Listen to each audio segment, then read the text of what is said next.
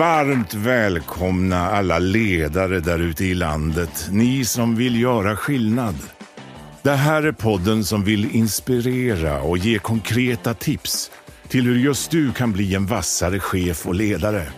Av och med föreläsaren med över 150 föredrag per år, författaren till boken Drömarbetsgivaren, rådgivaren, poddaren Svante Randlert. Välkomna till Chefssnack, podden som snackar med Sveriges vassaste chefer. Nu kör vi!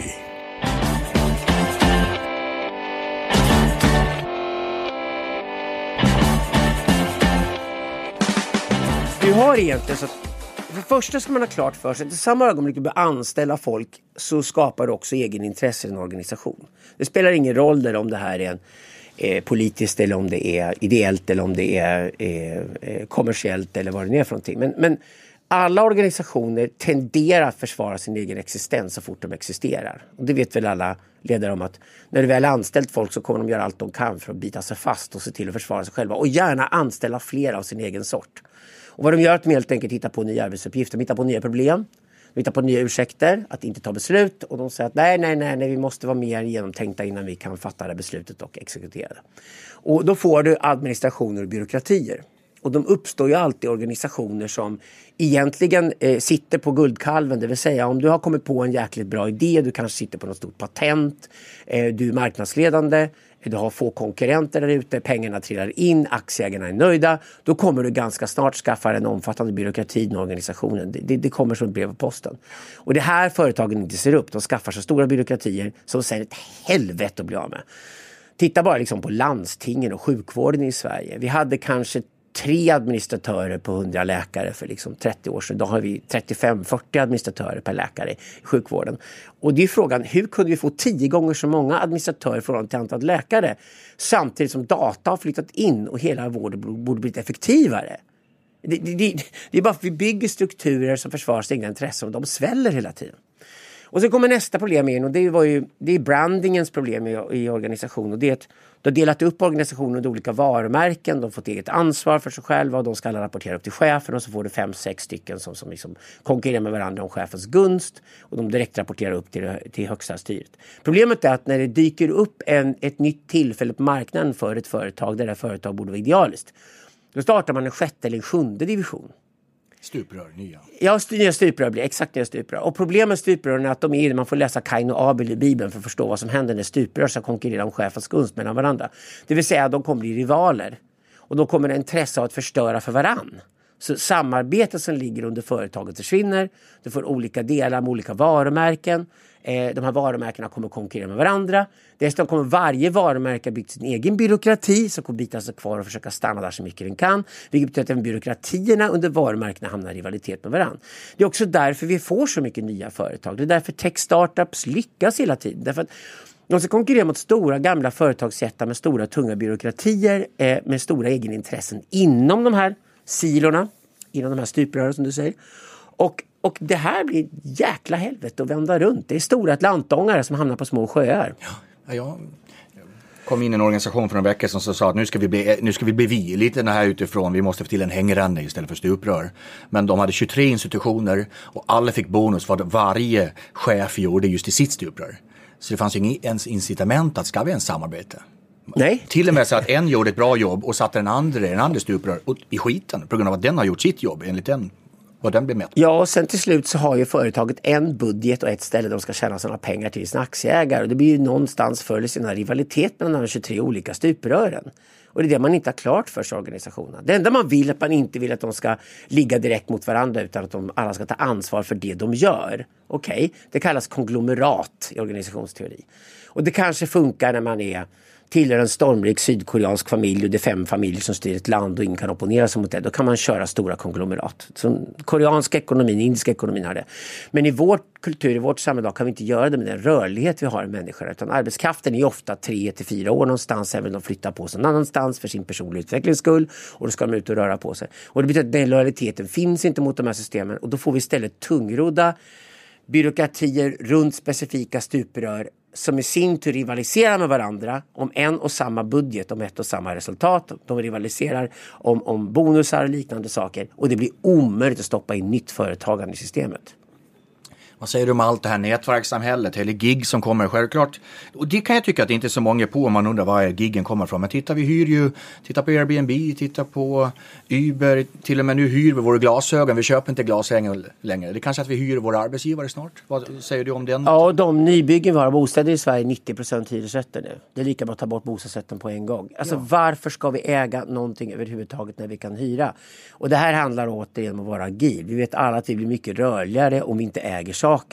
Visst, jag är den åldern 59 år gammal där man etablerade ofta köper ett hus i Medelhavet. Och sen som att ens polare redan har gjort det. Och sen som att ens polare bara pendlar till det här huset så fort de är lediga. De ser inget annat än Bromma och det där huset i Medelhavet. De har slutat resa, de har slutat upptäcka saker.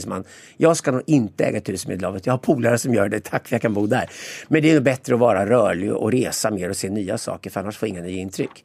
Så att vi går mot ett mer nomadiskt samhälle. Vi rör oss hela tiden. Och det betyder att samma sak kommer hända med arbetsplatserna. Och då tycker jag det är intressant att studera hur vi egentligen avskaffade slaveriet. För ska vi helt ärliga så avskaffade inte slaveriet för att vi blev snälla och gulliga människor och tyckte det var hemskt att ha slavar.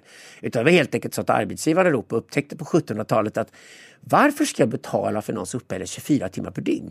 Jag kan betala bara 8 timmar per dygn och kalla det ett arbete och sen ge folk frihet i 16 timmar. Om vi nu ska vara ärliga så är det faktiskt det som händer. Och det händer ju självklart både med kolonierna som Europa har runt världen, men det händer också i Europa, det händer framförallt i Östeuropa. Om man tittar på Rysslands historia så hade man ju slaveri ända fram till 1900-talet i Ryssland. Så slaveri var egentligen man avskaffar för att frigöra att folk jobbar 8 timmar per dygn istället för 24 timmar per dygn. Och dessutom bara 5 av 7 dagar i veckan. Det är för att få ut mer av dem under den tiden man betalar för det. Men det som vi får med den moderna arbetsmarknaden är en enormt ökad produktivitet. Därför att när vi väl jobbar vi, och när vi är lediga kan vi vara lediga.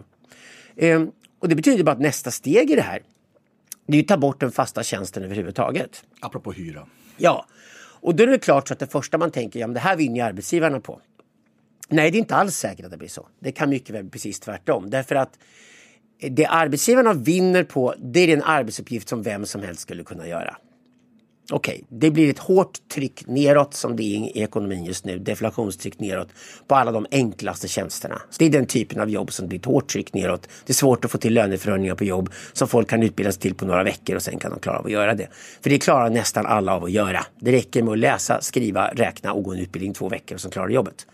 Däremot specialisttjänsten överallt. Alltså det riktigt svåra, knepiga liksom.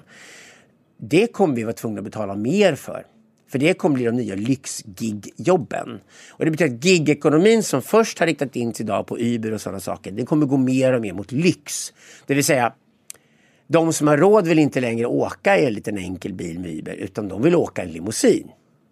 Då får du lyxtjänsterna med en gång. Och det betyder att nästa steg i gig-ekonomin är att göra lyxtjänster. Där jag kliver in i ditt liv, jag gör det som ska göras, jag gör det några timmar, några dagar, så kliver jag av och tar fett betalt för det. Och då behöver vi närma oss de som redan idag driver egna företag och fakturerar fett när de gör jobb. Ja. Som du och jag gör när vi föreläser till exempel. Det är ju gig-ekonomi. Exakt.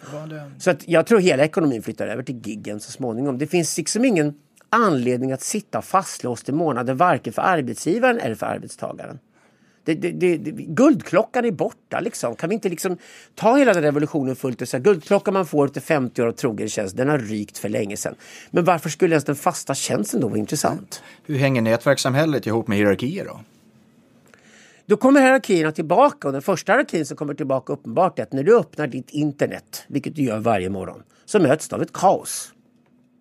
Det är 8 miljarder människor som producerar bajs.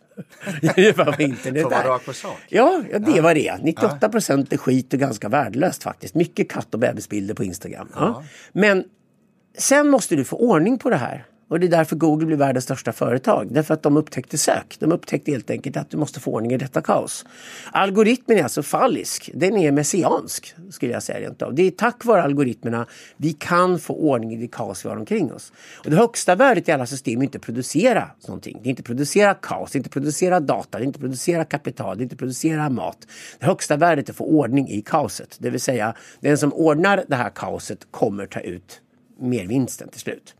Och det betyder att algoritmen gör just det. Så maskinen har redan gett sitt svar på vad man ska göra med internetsamhället och skapa ordning i kaos. Och då är ju algoritmen stenhård. Den kommer sortera bland hundratusentals aktörer i hela världen när du söker någonting och hittar de max 10 bästa som skulle kunna serva dig bäst. Kanske med en liten favorisering för de som är geografiskt nära. Okay? Och då får du algoritmen som talar om för dig var på kartan har du den som kan leverera exakt det du vill göra. Och det är här algoritmen möter gigekonomin. Det vill säga algoritmen säger till dig, det här är den person som är bäst i världen på att göra exakt det du behöver. Det vill säga, det är 20 olika funktioner som ska tillfredsställas för att du ska genomföra ett projekt. Här är 20 olika personer som är optimala inom den rad där du befinner sig med dig. Som tar betalt enligt din budget. Så du har råd med dem också.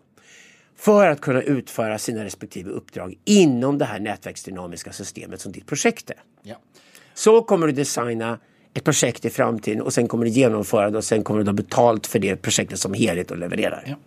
Om man tar tillbaka bandet lite, vi började prata om vilka tjänster, vi pratade om lyxhållet och så pratade vi lite lägre tjänster. Det här skapar också en polarisering. Hur gör vi med polariseringen både i samhället men framförallt det vi ska prata om, arbetsmarknaden och ledarskapet? Ja, vi kommer ha ökade klyftor i samhället. Vi kommer ha höginkomsttagare som blir rikare och rikare. Vi kommer låginkomsttagare som blir fattigare och fattigare. Alla kommer säkert ha jobb. Vi kommer absolut inte genomföra någon medborgarlön till alla för det kommer ingen betala för. Det pratar alla om att de vill ha medborgarlön, men ingen säger hur det ska finansieras. Det kommer inte ske. Vi kommer ju använda varenda resurs vi har. Vi har redan ett samhälle idag, vi bråkar om resurserna. Vi har redan en påstådd strid i Sverige om att invandrare kostar pengar och det ställs i riktning mot att vårdhemmen kostar pengar och så har vi en politisk diskurs som håller på att härja om det här just nu. Så att det är ont om pengar, det kommer alltid vara ont om pengarna. Och pengarna kommer gå till mer och mer bli winner takes all. En större del av ekonomin kommer man vara tvungen att göra om till mecenat och filantropiekonomi. Det är därför också socialt entreprenörskap kommer mötas av filantropernas comeback.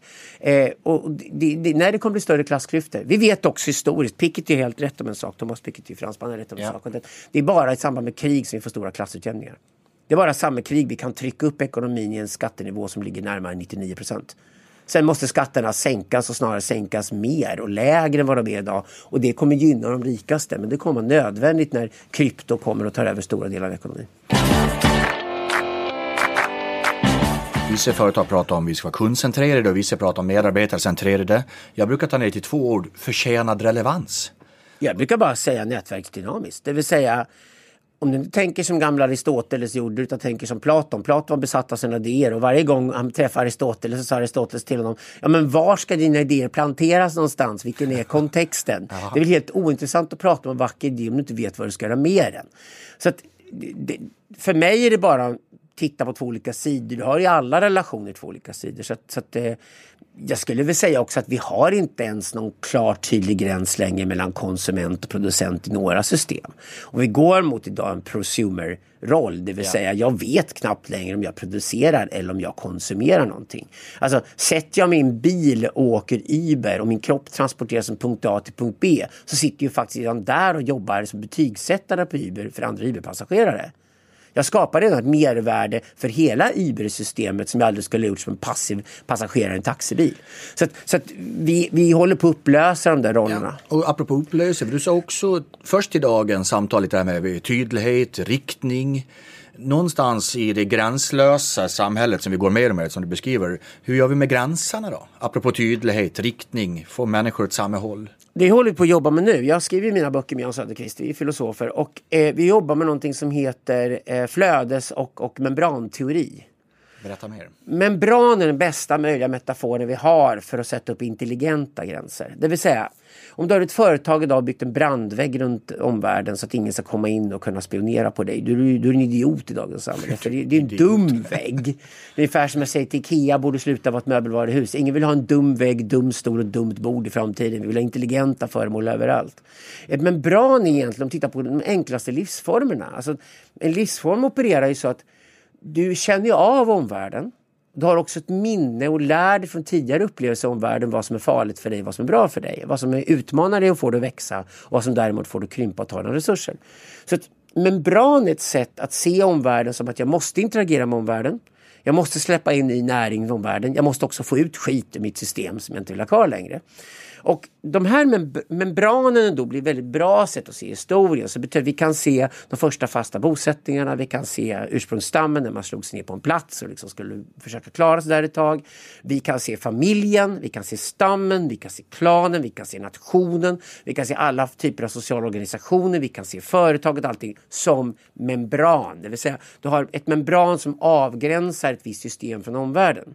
Och du får ett fullständigt kaos där du inte har membran alls. Och det betyder att du måste ha membran. Och mellan membranen måste du ha flöden av olika slag. Och de flödena kan vi också vara neutrala inför. Vi kan alltså studera energiflöden, elektricitet. Precis som man studerar blodflöden i till exempel medicinen.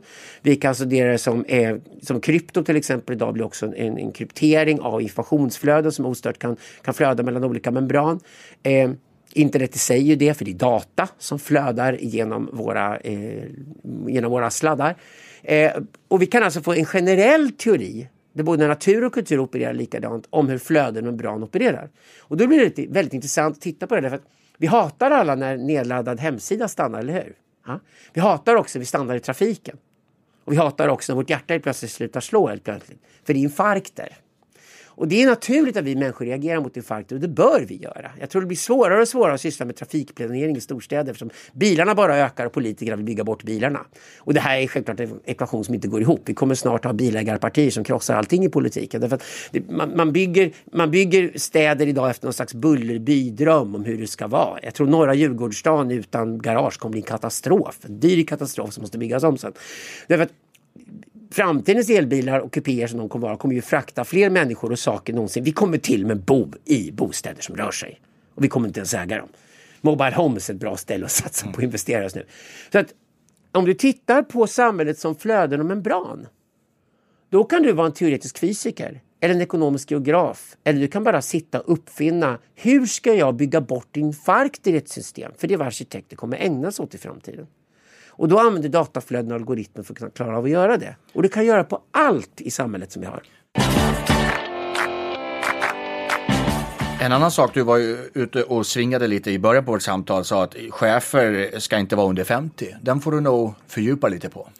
Ja, det är ganska bra att till Japan och Tyskland där har solida industriföretag som bara tuffar på och fortfarande gör komponenterna i varenda bil i hela världen. Jag har stor respekt för de stora industriföretagen som finns där, och de är också ganska lätt att digitalisera och bli ännu mer teknologiska, för de har alltid varit det. När man går in och tittar på organisationen så blir det ingen chef som inte fyllt åtminstone 50 år. Och sätter en chef där 52, då ska han vara jävligt bra för att få det jobbet. Och varför det är så att vi drivs av våra egna ambitioner, vårt självförverkligande fram till 50-årsåldern. Efter 50 har vi förhoppningsvis lyckats med familjen och barnen och allt det, rott i hamn och kanske gifta om oss, och sen har vi verkligen lyckats och skaffat ungarna 4 föräldrar som man gör i Sverige. Gärna det i sådana fall. Bara man har klarat av de sakerna och har en stabil livssituation till 50, då kan man äntligen bara titta på chefskap. Det är där egentligen traditionellt och biologiskt man blev farfar och farmor och morfar och mormor. Liksom. Man blev nästa generations förälder till föräldrarna. Och då är man inte så längre intresserad varken av egna ungar, utan de ungarna ska tas om hand längre ner i systemet. Man förstår alltså hierarki. Man är klar med alla de där självförverkligande grejerna. Man är lite trött på dem. Man tycker ens eget ego är det tråkiga som finns. Man vill inte längre prata om sig själv. Och så tycker man det är ganska skönt att man får använda sin livserfarenhet istället. Och tycker man är ganska skönt när det kommer in 25-åringar i rummet som brinner av energi och har all energi man själv hade när man var 25. Men man kan faktiskt ge dem råden om att undvika att gå in i de fällor man fastnade i. Och det är det mentorskap handlar om till exempel. Det är ju inte föräldraskap. Det klickar in när du är 50-60 och då blir du mentor om 20-30. Och du ska helst vara 60-70 när du är mentor till de som är mellan 30 och 40 på väg mot chefskapet. Och där sätter vi in vidareutbildningarna idag. Jag jobbar på Handelshögskolans Executive Education till exempel regelbundet. Och där kommer du in idag när du är mellan 30 och 40. Du håller alltså på att förbereda för att bli chef i den åldern. Du är inte klar att bli det än. Och du är inte ens biologiskt klar att bli det än faktiskt. Vi backar tillbaka bandet. Du satt 95 i Nyhetsmorgon och pratade om det här är internet kommer skapa. Och om vi 2020, nu sitter du i chefsnackstudion och så säger jag ledarskap plus över 2030. Sia om framtiden. Då är det så här att den här perioden vi går in i nu, 2020-talet, den har Jan Söderqvist och jag länge kallat för the golden age of sects and cults. Förklara. Det kommer bli väldigt rörigt nu. Väldigt, väldigt rörigt. Orsaken är att människor desperat letar efter ledare. Därför att det gör det när världen är kaotisk. Och när algoritmen blir ledaren för dig i den digitala världen, alltså en maskin börjar sortera information åt dig, då kommer du desperat att leta efter mänsklig motsvarighet. Och då blir du letar efter ledare som kan guida dig genom kaoset. Vad jag menar med att sekter och kulterna kommer att ta över, att konspirationsteorierna kommer att bli fler och fler, det kommer bli jäkligt rörigt där ute och gerillatrupper av alla möjliga slag kommer att hända. Jag tycker Kina och USA båda ser extremt instabila ut som system. I USA räddas återigen av konstitutionen, men inom USA finns en enorm antagonism idag som ingen ser någon lösning på, för att den amerikanska drömmen är död. Och kineserna leds ju tyvärr av en galen diktator just nu som är lika dum som Hitler och Stalin en gång i tiden. Och det ser jäkligt instabilt ut. Det är inte så att Xi Jinping faller så blir Kina plötsligt en demokrati. Det kommer bli en riktig soppa. Liksom. Det är det som är så läskigt. Iran är samma sak, om Ulna faller kommer bli väldigt rörigt. Och skulle Putin dö, då vågar jag inte tänka på vad som händer med Ryssland. Så att de stora systemen idag är extremt instabila. Och hur hänger det ihop? Och det betyder att vi får sekter och kulter, för vi kan inte skilja den bra ledaren från den dåliga ledaren. Vi människor klarar inte av att skilja autentiska ledare från falska ledare. Och det blir att vilken ledare som helst som kommer springande kommer få följare.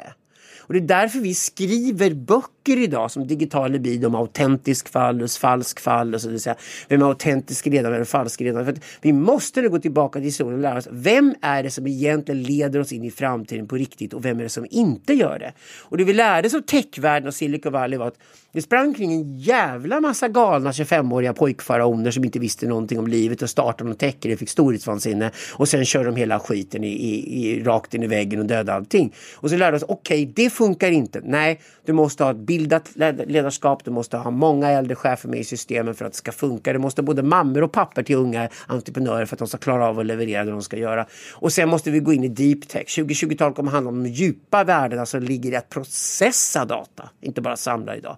Nej. Det kommer bli jättesvårt att göra det här. Det krävs extremt avancerade ingenjörer som kan kultur och som kan psykologi. Jag brukar säga att det kan bli Europas chans, därför att ingenjörer som går till operahus på sin fritid har en mycket bättre chans än ingenjörer som bara kan hålla rätter. Och någonstans där i det jag kallar kulturingenjörskapet kommer de nya värdena skapas, och ur det förhoppningsvis kliver det fram nya ledare som kan ersätta dagens ledare i näringslivet och politiken och akademierna. Ja. Men det är en jäkla bökig process. Där man vill alltså ha en PewDiePie som är en riktigt spränglärd ingenjör och skickar sina följare till Stanford. Det vore drömmen idag. Det vore riktiga ledare idag. En intressant mix. Vi lämnar ledarskap 2030-2035 och så byter vi X-faktorn till organisation 2035. Ja, då kommer ju det här med datan och så kommer det här med maskinintelligensen in i bilden. Och till att börja med så kommer alla administratörerna och byråkraterna hitta på ännu mer arbetsuppgifter, fast de egentligen har fått massor med redskap på jobbet som gör att deras jobb blir enklare. Det vill säga att de kommer försvara att de finns där och de kommer krångla till sakerna. Sen är det så att parallellt med det så har vi under 2010-talet på gott och ont också hittat på mer regler än någonsin i hela mänsklighetens historia. Jag tror ju själv att Dodd-Frank till exempel kommer vara ett av de dyraste misstagen mänskligheten gjort när vi tittar på det till slut.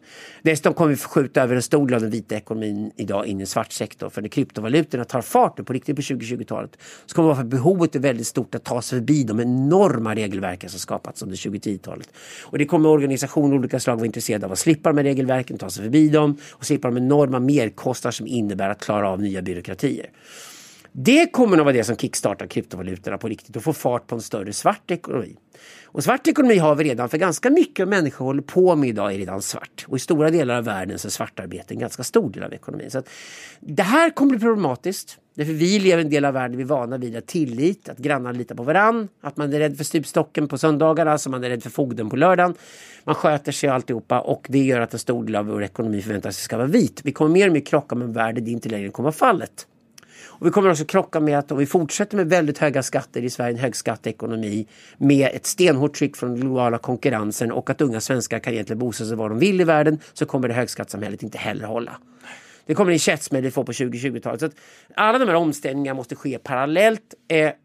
Regelverken kommer då automatiseras, det kommer skötas mer och mer av data och det betyder att allt från deklarationer till allting annat kommer att vara ett knapptryck borta. Och när det väl händer, då kommer en omfattande automatisering ske i administrationsjobben och sen framförallt en automatisering ske inom industrin.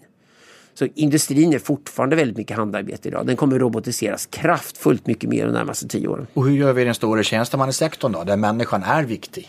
Tjänstemannasektorn kommer växa därför att i samma ögonblick du har en digital lås på din lägenhet så betyder det att du kan släppa in vem som helst i ditt hem för du har footprints på alla. Och det betyder att du kan mycket väl låta folk kliva in i ditt sovrum och kliva in och öppna ditt kylskåp. Och helt plötsligt kommer kurirerna slå ut alla butikerna och det betyder att butiksytorna kommer bli billiga och varuhusen kommer gå omkull och våra shoppingcentra kommer gå omkull och e-handeln kommer bara öka för e-handeln kommer bli mycket effektivare och smidigare och bättre än allting annat. Sådana här flöden och stopp kommer vi se väldigt stor skillnad i under 2020-talet. Det betyder att vi kommer få fler tjänstejobb och tjänstegig. Inte bra betalda men de kommer absolut finnas tillgängliga så vi kommer säkert kunna sätta alla arbete. Och lite som de här politiseringarna, att också förstå differentieringen i det där. Vad vill folk betala för? Hur är vi relevanta för Ja, framförallt så kommer ju gamla människor ha mycket pengar och gamla människor kommer behöva vård och bli omhändertagna och det betyder att det finns en säker, trygg sektor i framtiden. Folk som är beredda att ta betalt för att torka andra människor i arslet. Det kommer vara en stor sektor av ekonomin ska jag påstå.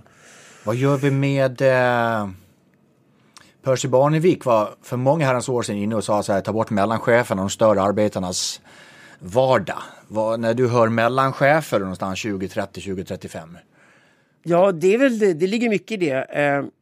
Det vill säga, om du har en tydlig klar vision och den ska exekuteras, visionen och strategin fungerar i organisationen, vi vet vart vi är på väg, vi vet vilka våra rivaler, vi vet vad vi är bra på, vi vet vad vi ska förbättra.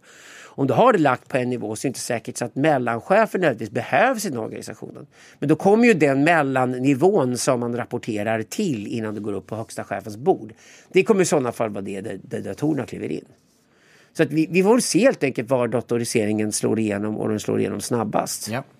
Ett ord du har använt i tidigare intervjuer apropå vad du tror är nyckelord framåt i näringslivet. Ordet event. Förklara lite det. Ja, det är ju väldigt slirigt använt idag. Event är ett viktigt ord för filosoferna. Det är franskans evenemang. Det vill säga en spektakulär händelse som sticker ut bland andra händelser och alls är väldigt speciell.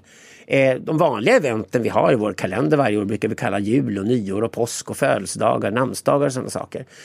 Bröllop är uppenbarligen event, begravningar är event, dop är event. Så ett event har vi i kulturen överallt. Men det vi menar med event när vi pratar om en eventologi, att se världen utifrån event, att rymden egentligen försvinner. Vi har ingen rymd kvar när vi egentligen umgås med alla människor runt hela världen i realtid var vi än befinner oss. Det spelar ingen roll om det är på Nya Zeeland eller Grönland var det är någonstans. Geografiska hemvist spelar inte roll. Det betyder att rymden har krympt egentligen. Och krympt nästan till noll. Och då är det så att om vi inte längre positionerar oss efter platsen där saker händer, så kommer vi istället positionera oss efter när saker händer. Vi kommer prata om vid exakt det här klockslaget på den platsen händer den här saken. Samtidigt på en annan plats vid det klockslaget händer samma sak. Så eventen sker på många olika platser för det är egentligen en och samma plats. Men eventen är speciellt för det är unikt i historien. Tid är ju mycket, mycket intressantare än plats för filosofer. Därför att vi kan inte tänka oss utanför tiden. Vi kan tänka oss utanför plats, vi kan inte tänka oss utanför tid. Och våra liv är ju självklart en serie event. Vi föds och vi dör och vad som händer däremellan är eventen som formar oss som människor. Så vi håller på att bygga en slags filosofi runt där som vi kallar eventologi. Det heter eventologi bara läran om hur man bygger event. Och i ett företag och en organisation så är självklart eventen, det är ju sådana saker som kick-offen och allt det där med. Men det är också de centrala eventen när man samlas för att bygga upp ett gemensamt mål och försöka hitta en gemensam riktning som man inte springer åt massor med olika håll. Och det är klart, det finns ett gemensamt ansvar till slut mot en budget, ett bolag och sen en serie aktieägare och en serie konsumenter i andra änden av den kedjan. Så är det viktigt att ha det eventet hela tiden. Att ha ett centralt event. Och det här eventet ska nog inte vara rullande, det ska inte ständigt pågå för då blir det inget speciellt med det alls. Utan de riktigt spektakulära eventen, de är väldigt centrala, de händer ganska sällan. Indierna brukar ha vissa festivaler bara ha varit 7:e år och sånt där och då blir det jävlar med festivaler när det händer också. Och det säger rätt mycket om hur man skapar event. Visste du att matematikern Ada Lovelace redan under början av 1800-talet förutspådde datorns möjligheter? Det vill säga att all musik, texter, bilder och ljud skulle kunna översättas till digitalt format och hanteras av en dator. Ja, nu har du kanske lärt dig något nytt. Vad vill du lära dig för nytt imorgon då? Poddens sponsor IOM Business School, de är övertygade om att du ständigt måste lära dig nya saker för att kunna ta dig an nya utmaningar. Genom att skapa utbildningar tillsammans med näringslivet så säkerställer IOM att din kompetens efterfrågas även i framtiden. På iom.se/Svante så bjuder vi på erbjudanden och ny kunskap. Visste du att så mycket som 27% av medarbetarna inte tycker att deras kompetens används på ett bra sätt och att 22% inte känner sig uppskattade på jobbet?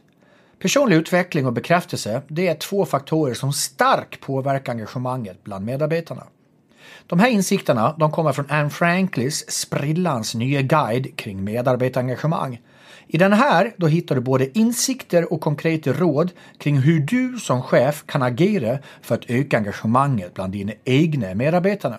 Du hittar den på annefrankly.com/chefsnack. Jag tycker att du ska gå in och ladda ner den här direkt. Tack, Anne Frankly. Det är tyvärr så när man åker på olika så här konferenser runt om i Europa att många förändringsprojekt de kommer aldrig i mål. Och mycket är att människorna som ska göra jobbet 1. inte vet vad till slut målet är. 2. de riktigt brinner inte för det. 3. vet inte varför. Hur får vi folk i rörelse? Alltså problemet till att börja med att väldigt många förändringsprojekt bara hittar på byråkrater. Vi har professionella människor idag, vi har konsulter överallt i hela samhället som måste hitta på anledningar varför de finns. Och det konsulterna då gör att de ringer upp ett företag och säger vi har en ny modell som är inne det här året. Nu står den här modellen överallt. Så nu ska vi springa in och ska vi omorganisera allting. Det är ungefär som du frågar lärare i Sverige varför Jan Björklund var så dålig skolminister. Det var att han brann för att ständigt omorganisera allting. Så han skulle gå in och riva runt och bygga om skolan från grunden. Och nya betygssystem till exempel. Ja, snälla någon sluta tjafsa om när ska ungarna få betyg. Bara bestäm godtyckligt vid viss ålder får ungarna sitt betyg. Punkt. Därför att det skadar ungarna mycket mer att hålla på att höja och sänka betygsåldern och lägga resurser på att utreda det till leda. Det är som den där förbannade förbifarten i Stockholm där det har kostat hundratals miljarder i utredningar och nedläggningar och överklagningar och nya utredningar. Alltså det här är ju infarkten i vårt samhälle idag. Infarkterna skapas av byråkrater. Och det första jag ska säga om organisationen är att det är en stor merkostnad att omorganisera. Okej, är det smart använda resurser? Eller ska vi kasta ut konsulterna, behålla organisationen, köra på i sådana fall, låta förändringen ske av oss själva in i organisationen. Och det är därför också jag aldrig trott på myter om den platta organisationen eller det inlistande företaget. För jag har sett de här amerikanska arbetsplatserna där alla sitter på ett våningsplan och alla ser varandra. Och det blir fan totalitärt. Det jag ser när jag kommer in på Facebook det är inte att det här är en harmonisk arbetsmiljö. De här stora öppna landskapen de ser snarare ut som vad Stalin byggde i Moskva på 1930-talet. Och det gjorde han för att ha kontroll över alla. Det är Panopticon som byggs. Och folk blir galna av det här för de vill ha enskilda rum. Det är så här, kan jag ställa på ett rum där jag går in mina 5 medarbetare, vi stänger dörren om oss och vi får förtroendet att vi får jobba i tyst och lugn och ro där inne. Och det som sägs där inne stannar i det rummet. Och det är ju så att det inte är de öppna landskapen. Utan det som blir värdefullt på 2020-talet det blir ju bara en enda grej och det är att lära sig hålla käften. Det är motsatsen till alla myter om öppna landskap. Och det kommer vara avgörande för att det viktigaste egenskapet kommer leta som medarbetare idag, förutom att de är socialt savvy och kan ta andra människor och gillar att jobba med andra människor. Den andra egenskapen du letar efter som medarbetare idag det är att de faktiskt kan ta ett förtroende och hålla käft om det och sen aldrig sprida det vidare. För det är ju återigen det med internet där allting läcker. Blir det värdefullaste företaget? Vad är det som måste vara innanför väggen och som inte får läcka ut? Men inte sätter du inte finger på någonstans morgondagens valuta det här är förtroende? Ja. Men alla sociala organisationer bygger på tillit och fördelen vi har i norra Europa, protestantiska kulturen här, vi har till exempel Japan och Korea också, att tillitsbanorna är starka i samhället och därför vi blir så jävla oroliga också när kriminaliteten ökar eller våldet ökar på gatorna och även om det är sant eller inte, men den typen av oro måste man ta på allvar därför att i ett samhälle där man är van vid att lita på grannen och inte ens låst i huset. Det har så otroligt många fördelar. Därför att du slipper lägga så jävla mycket energi på bevakning och kontroll runt dig själv hela tiden. Som amerikaner och brasilianer lägger ju enorma resurser, enorm energi på försäkringar, övervakningsbolag, stängda dörrar, gated communities, allt de bygger. Kan vi bygga ett samhälle med tillit, med smidighet och snabb rörlighet, alltså vi har membran istället för stängda gränssamhället, så blir mervärdet enormt. Alltså det tillitsbanorna har räddat tyskarna och svenskarna de sista 200 åren och det är viktigt att vi behåller med tillitsbanor och odla en kultur att det är bra att kunna lita på grannen. Om vi har ett blankt papper och ska börja rita upp, hur ska vi få folk att ändå bli bättre tillsammans? Lite som vi pratade om. Vad skriver ni ner på det pappret? Det beror helt och hållet på vilken uppgift som ska utföras. Herregud, om jag ska bli effektiv och bra och smart på att bära ett kreditbud liksom från punkt A till punkt B och ha en bra relation till de kunder jag möter överallt och både kunna plocka information från dem och föra den tillbaka in i mitt system och samtidigt vara effektiv i mitt utförande av själva arbetsuppgiften. Alltså, det är en helt annan sak än att sitta på en arkitektbyrå till exempel och spana på att man ska försöka bygga en byggnad idag och ta sig förbi alla jävla byråkrater som kommer jävlas med det medan du bygger det här huset. Bara en sån sak. Så att komplexiteten i arbetsuppgifterna är extremt olika. Det enda som återkommer är att ett nätverksdynamiskt samhälle, att vi kan agera som enskilda agenter i samhället men att vi faller tillbaka på en tribal struktur som vi känner oss trygga i, där gruppen finns. Ja. Och den gruppen har ett externt hot som hotar den hela tiden, som håller den på fötterna. Men inom gruppen har det samarbete som det centrala. Så funkar det i nomadstammar, funkar så. Människor funkar så, de optimerar historiskt. Så att det är inget modernt vi vill leta efter idag egentligen, utan snarare så vi går till historien och se vad har funkat historiskt över 60-70 000 år för människan. Eller tillbaka till flocken till och med. Ja, exakt. Och socionten kallas till och med i studierna då, alltså ursprungsstammen som vi levde i förmodligen 60-70 år. Det våra gener formades. Och ju mer vi fattar hur den fungerar, så är det lättare att skapa miljöer som känns naturliga och organiska för människor för att prestera på topp. Ja, och vi har flocken där borta och vi har en flock idag.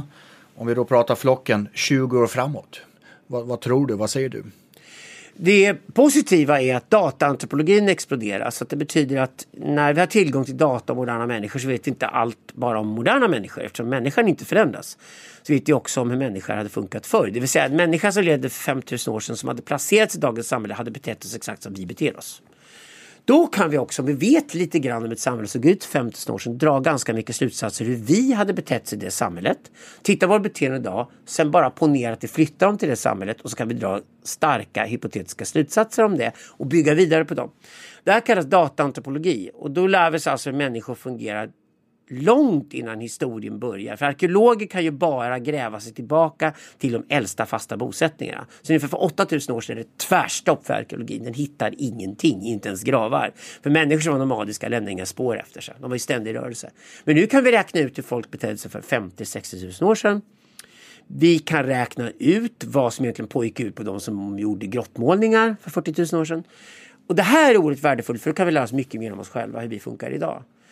Och sociontologi heter de här studierna. Dataantropologi är den stora nya vetenskapen som handlar om hur med datans hjälp mappar människor och mappar samhällen. Vilken Google Map som helst är idag redan ett dataantropologiskt fenomen.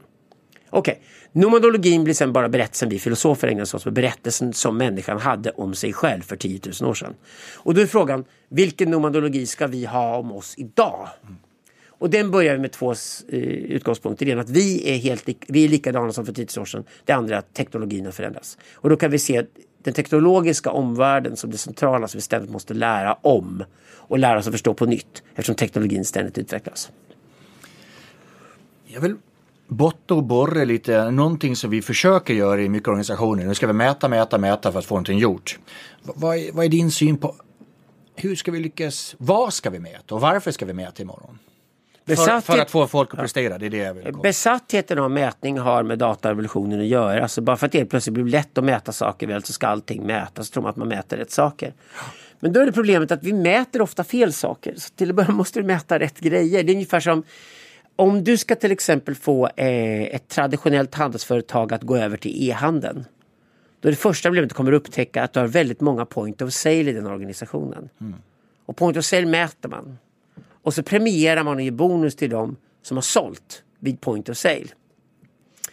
Då betyder det att den som bygger hemsidan där inte point of sale ligger kommer hamna i direkt konflikt med butiksbiträdet som har en kassaapparat som ett point of sale.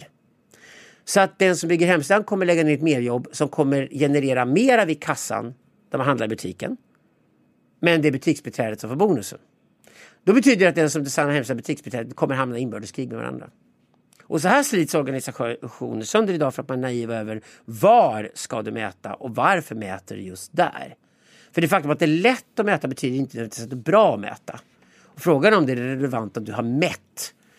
Det vid samma ögonblick mäter du om allting till noll och rätter, så betyder att alla mänskliga operationer inom systemet som mäts har då reducerats till vad en robot eller maskin skulle kunna göra.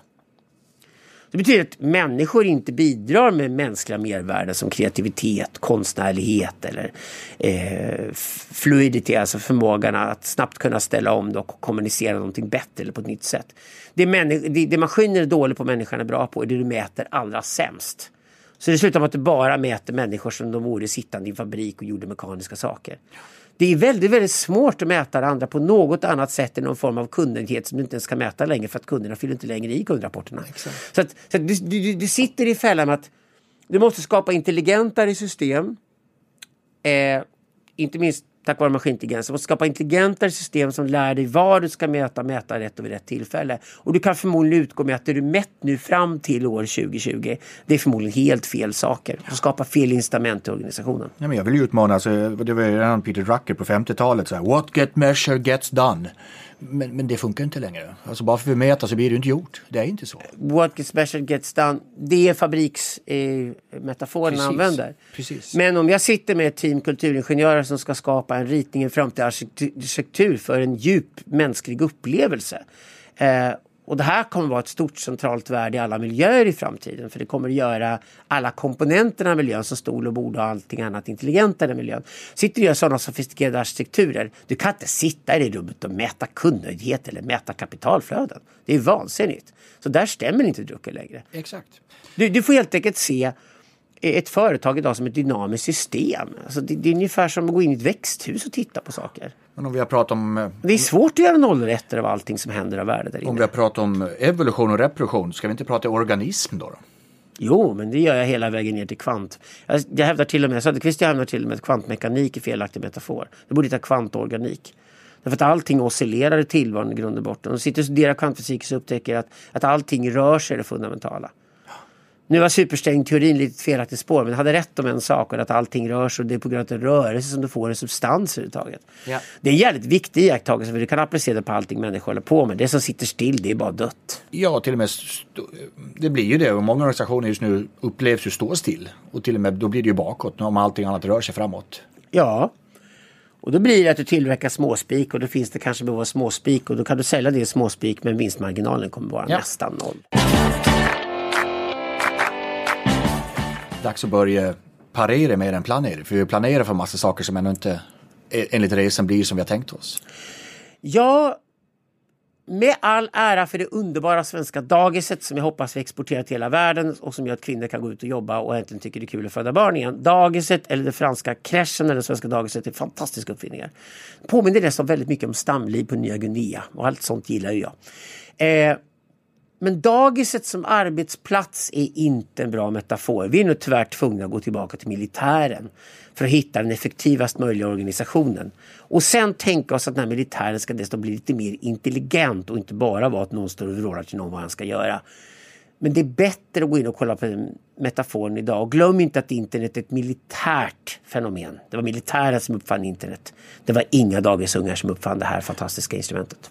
Men jag tittar lite på insatsstyrkor inom militären, både här och i andra länder, att det man försöker inom militären också, det är att flytta besluten långt ut i organisationen också, för att kunna vara snabbare. För att majoren som sitter i något tält långt bort är inte med på fältet. Det beror ju på att USA som byggde stora arméer som skulle vara på världshavet tvungna att föra gerillakrig. Och det klarar de fortfarande inte. De förlorade Vietnamkriget och kommer förlora kriget i Afghanistan och kommer förlora kriget i Irak. Så du kan spränga upp in hur många miljarder dollar du vill i en stor militärapparat. Men den bara består av hangarfartyg och ganska korkade soldater som bara kan gå en riktning. Du kommer aldrig vinna gerillakrig. Så gerillakriget handlar om att en tätare, mer intrigfyllda miljön snarare än strategifyllda miljön. Om du ska vinna den miljön och klara dig, så är den bästa metaforen inte militären, utan snarare att överleva vid ett hov. Shakespeare är bra på sånt. Så fördjupa lite. Ja, jo, strategier är ofta killar bättre på tjejer, för att det är helt enkelt mer makroskopiskt. Det är större avstånd mellan enheterna, noderna i nätverket. När det blir tätare nätverk, kortare avstånd och armbågarna därför blir vassare, så kommer intrigerna att ta över en organisation. Och jag moraliserar inte att säga att strategi eller intrig är bättre eller dåligt. Jag bara säger att det täta miljöer som urbana miljöer är, eller digitala miljöer är, där alla rivaler ligger nära en på det hela tiden och de små marginaler avgör. I de miljöerna handlar det om att lära sig hantera intriger. Och det lär man sig varken i militären eller på dagens. Det lär man sig vid hoven historiskt. Hur man överlever i de miljöerna. och all tid du har för att zooma ut och analysera och fundera kopplat till ledarskap, vad är det mer vi inte har pratat om som du känner att här borde vi verkligen sätta fingret på? Vi måste förstå att de gamla institutionerna kommer braka ihop och det kommer gå fort. De gamla institutionerna är politiken, akademierna och det gamla näringslivet. Tech kommer äta upp absolut allting. Det betyder att digitalisering kommer att komma in i varenda sektor som finns. Och det räcker med att hitta en enda svag punkt i en traditionell industriell sektor, så kommer techföretag komma in och ta den biten och sen kommer de äta upp resten av branschen förr eller senare. Så tech-startup-scenen är intressant att vara på. Den kommer så småningom ätas in i allting annat som gör. Då ska man ändå klart för sig att just näringslivets digitalisering är det enklaste av alla. Vi har fortfarande fundamenten att kapitalismen ligger i botten, att socialismen byggs ovanpå det. Och det betyder att företag idag kastar desperat pengar på marknadsföring, annonsering och sådana saker, sin marknadskommunikation så kallar det, vilket numera gått totalt till stor fullständigt fallerar. Därför det kan ett samhällsstyrt algoritm inte marknadsföra någonting. Du kan inte tala om att det finns. Du kan bara göra en sak och förhoppningsvis hitta en kund som får en exemplarisk kundupplevelse och så sätter 5,0 på dig och det kanske räddar dig. Och då får du ett fäste någonstans på marknaden. Så algoritmerna kommer ta över och styra ekonomin och digitaliseringen kommer slå igenom på alla områden. Sen kommer de andra två problembarnen och det är akademierna och politiken. Och akademierna är problematiskt därför att vi har ju traditionellt sett skickat folk på längre och längre utbildningar. Mervärdet i längre utbildningar har försvunnit sedan länge. De sista 3-4 år man pluggar på högskolan idag får man ingen mervärde alls längre av det. Därför det man ska lära sig idag för att klara sig på arbetsmarknaden har man redan lärt sig vid det laget och man vidarebildar sig sen hela livet. Alla lär sig nytt hela livet idag. Vi sitter inte inspärrade på en högskola några år och spränglär oss och sen är vi klara för någonting. Guldklockan är verkligen stendöd. Det betyder också att i den akademiska världen idag så går studenterna raka vägen till YouTube och kollar på världens bästa föreläsare och de tar sina kurser online och de orkar inte längre höra mediokra föreläsare stå på högskolor och pladdra. Och då betyder det att högskolorna är rökta. De tekniska högskolorna kommer klara sig längst för de har högsta realvärdet. Lite mera humaniora-utbildningarna kommer rasa först. För de vidarebildar ingen humaniora överhuvudtaget. De gör inte det idag. Inte alls på det sätt som internet klarar att göra. Så genusvetarna ryker nog faktiskt. Det är nog inte ett bra kort att investera det. Så jag skulle säga att akademierna kommer rasa och det kommer gå fort. Det rör till det för att vem ska du då anställa? Hur vet du det? Och då får du ta till maskinintelligensen och titta på personlighetstyp, arketyp, livsbana framför sig alltihopa. Och faktiskt väldigt hårt bedöma folk efter var kommer det här jobbet du ska ta ut för in i din livsbana överhuvudtaget. Och där kommer G-ekonomin in och sånt som gör en bättre lösning på det. Och sen kommer politiken rasa. Ja. Vi brukar avsluta alla våra samtal med att gästen får välja en låt som man vill avsluta med. Antingen som symboliserar en som människa eller bara helt enkelt en jäkligt skön låt. Och medan du funderar på den så gör jag som alltid att vi finns till för våra lyssnare. Det är er jag tackar och vi har också ett antal partners som möjliggör där. Som alltid tackar vi Anne Franklin, Hypergene, IOM Business School och TRR. Mitt team som möjliggör hela den här podden. Vi har producenten Brian van der Brink, redaktören Fredrik Emdén, researchen Sara Palmqvist och alla kollegor på Hotel at Six i Stockholm. Vi finns ju på LinkedIn, vi finns på Instagram, chefsnack.se. In och tyck till lite. Vad tyckte ni? Vad fick ni för tankar, reflektioner?